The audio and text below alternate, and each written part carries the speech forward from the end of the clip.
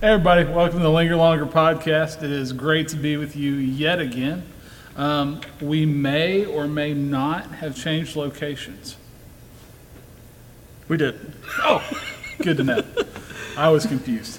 I thought I might have been kidnapped there for a second. But we are all live on location for VBS. That we are. Yeah, it's going to be a great week. I hope you make plans to join us if you can. But before we get to VBS, which we may touch on that this week, I don't know, let's talk about yesterday. So yesterday's text came from Genesis chapter 24, and it was the wedding or marriage, because it's really not a wedding, but it's the marriage of Isaac and Rebekah. How do you feel about the text from yesterday, Kevin? Just a nice little softball right there at the top. A little soft toss.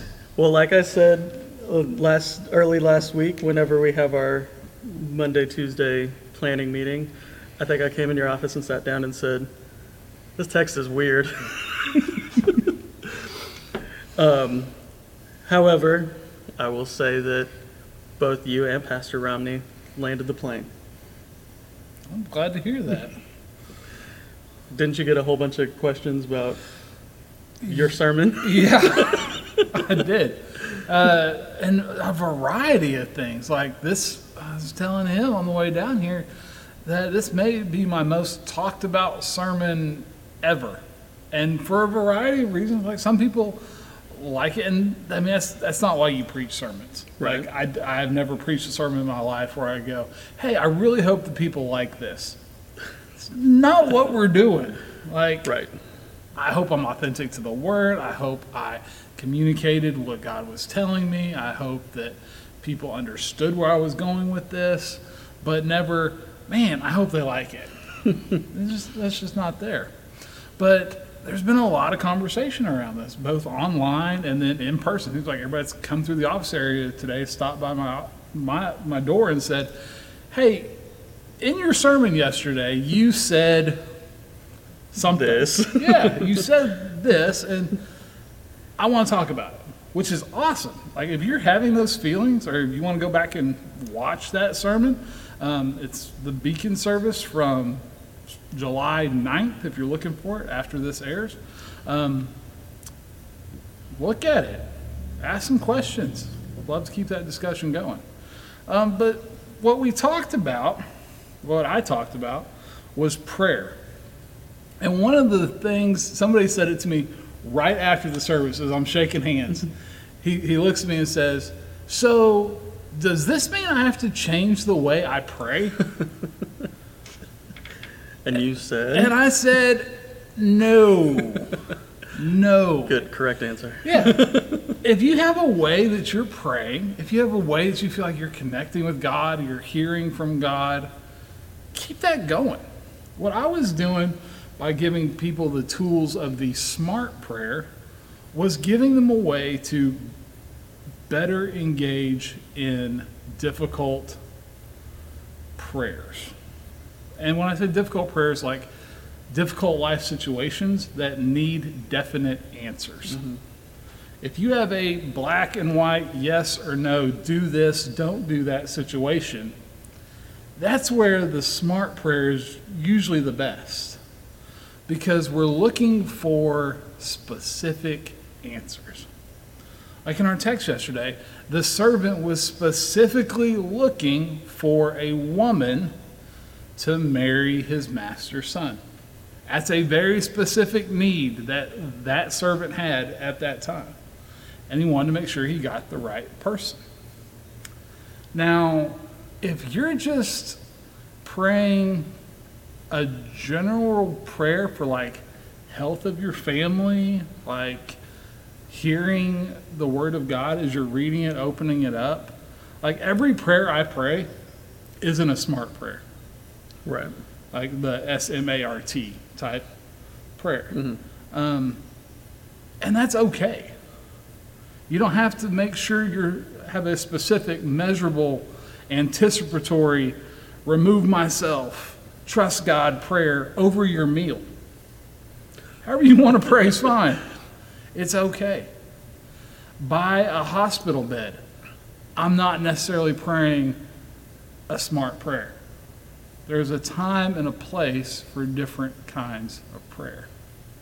And I think that's really the big thing I want to tell people. It's not a totally, you've been praying wrong all your life and you need to change. No, this is another tool in your prayer toolbox. Just like there's times where you can pray a song and it's totally appropriate. It's what the situation needs. There's times where you can pull out the Book of Common Prayer and pray one of those centuries old prayers because it's what the situation needs. Sometimes the Lord's Prayer is the perfect prayer for the situation. Definitely. Having a smart prayer in your toolbox is just that. It's another tool for you to access. Nice. So that was kind of the feedback I've been getting a lot. Good. Today. Yeah. You didn't preach Horizon this week. I didn't. Pastor Romney did, and she actually kind of leaned a little bit more into God's faithfulness that He would provide, He would deliver. And I think one of the things that I jokingly said after I talked to Romney about that should be the subtitle for Genesis. It's like Genesis, God is faithful. Yeah. And so like I just thought that was a funny parallel, like that Romney leaned really hard into that after we had talked about that. So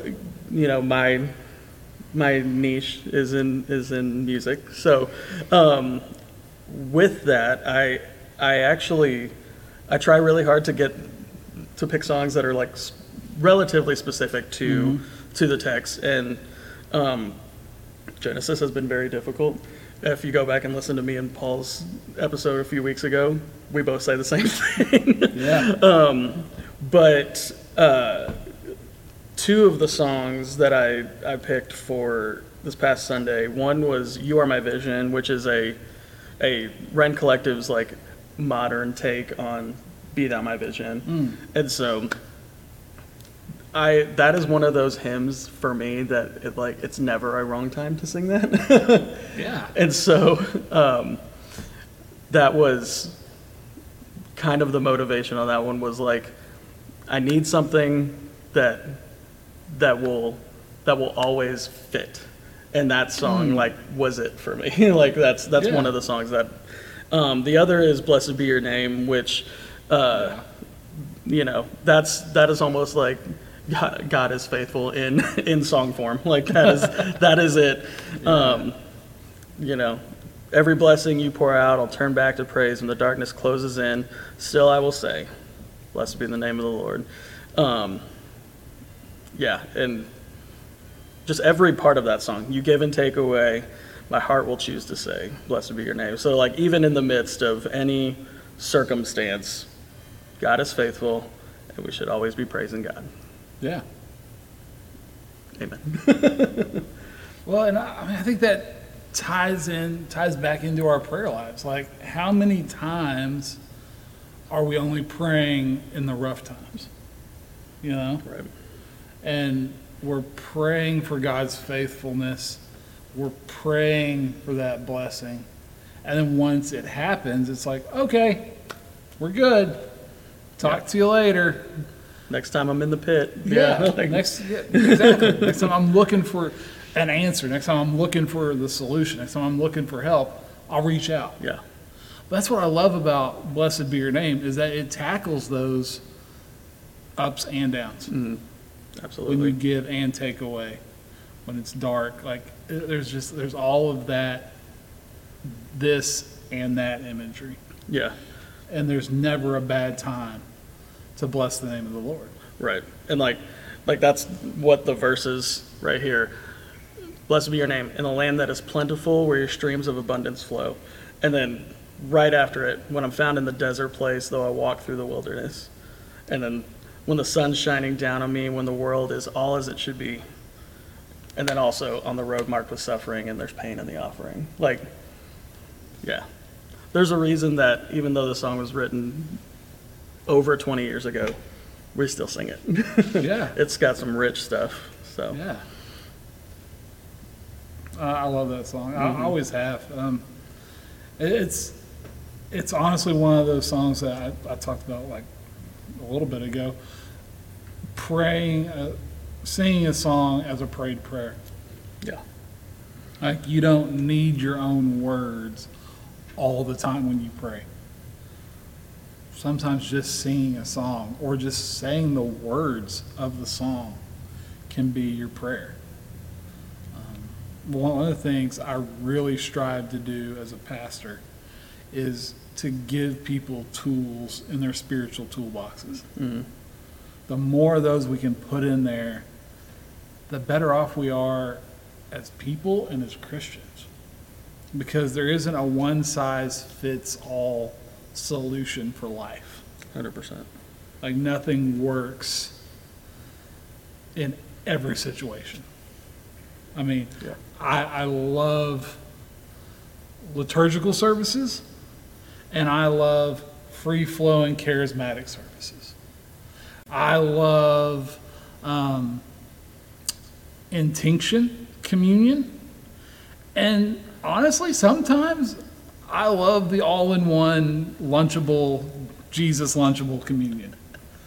Because you can do different things with it. Like, have you ever tried to take communion in a giant venue? It's very hard. Like, when you get over 1,000 people in a venue, if you don't have, I don't know, 100 communion stations, like, Yeah. it's clunky, it's clunky, it's disruptive, and you kind of lose the feeling of the moment. For sure. But I was thinking back the other day to a big conference I was at. We're talking 10, 15,000 people. And we were all able, through the little all-in-one communion, to take communion at the same time Together. That's, yeah. in one moment. So whether it's our sacraments, we can talk about baptism and the use of sprinkling and pouring and a full immersion, whether it's our music, we talk about contemporary music or our hymns, or whether it's our own individual prayer life. Put those tools in your toolbox and don't be afraid to pull them out as the situation dictates. Definitely. Yeah, our AV guy Brandon uses the hammer analogy a lot. There are some jobs that are perfect for a 10-pound sledge. You need that 10-pound sledge to get the job done. If I'm putting a picture on my wall, I don't think the 10-pound sledge is the tool to do it. Give me that little ball peen, and we'll be good to go. Right. I mean, even give me like a roofing hammer, and we'll be okay. But don't be afraid to pull out the right tool for the right job. Absolutely. Yeah. Well, friends, we've enjoyed our time with you on Linger Longer. As always, if you have any thoughts, any questions, write into us. You can put it at the bottom of this Facebook post. You can put it actually on the podcast through Spotify. There's a little notes section under, and we check that too. You can email us, david@lvfumc.org, or Keven, Keven, @lvfumc.org. that's it. Blame my mother for the spelling. I'm so sorry. But reach out. Like, we really do want to hear from you. We want to pray for you. We want to pray with you. We want you to connect to God in a deeper way, and we hope this helps you do it. So until next time, we'll see you later.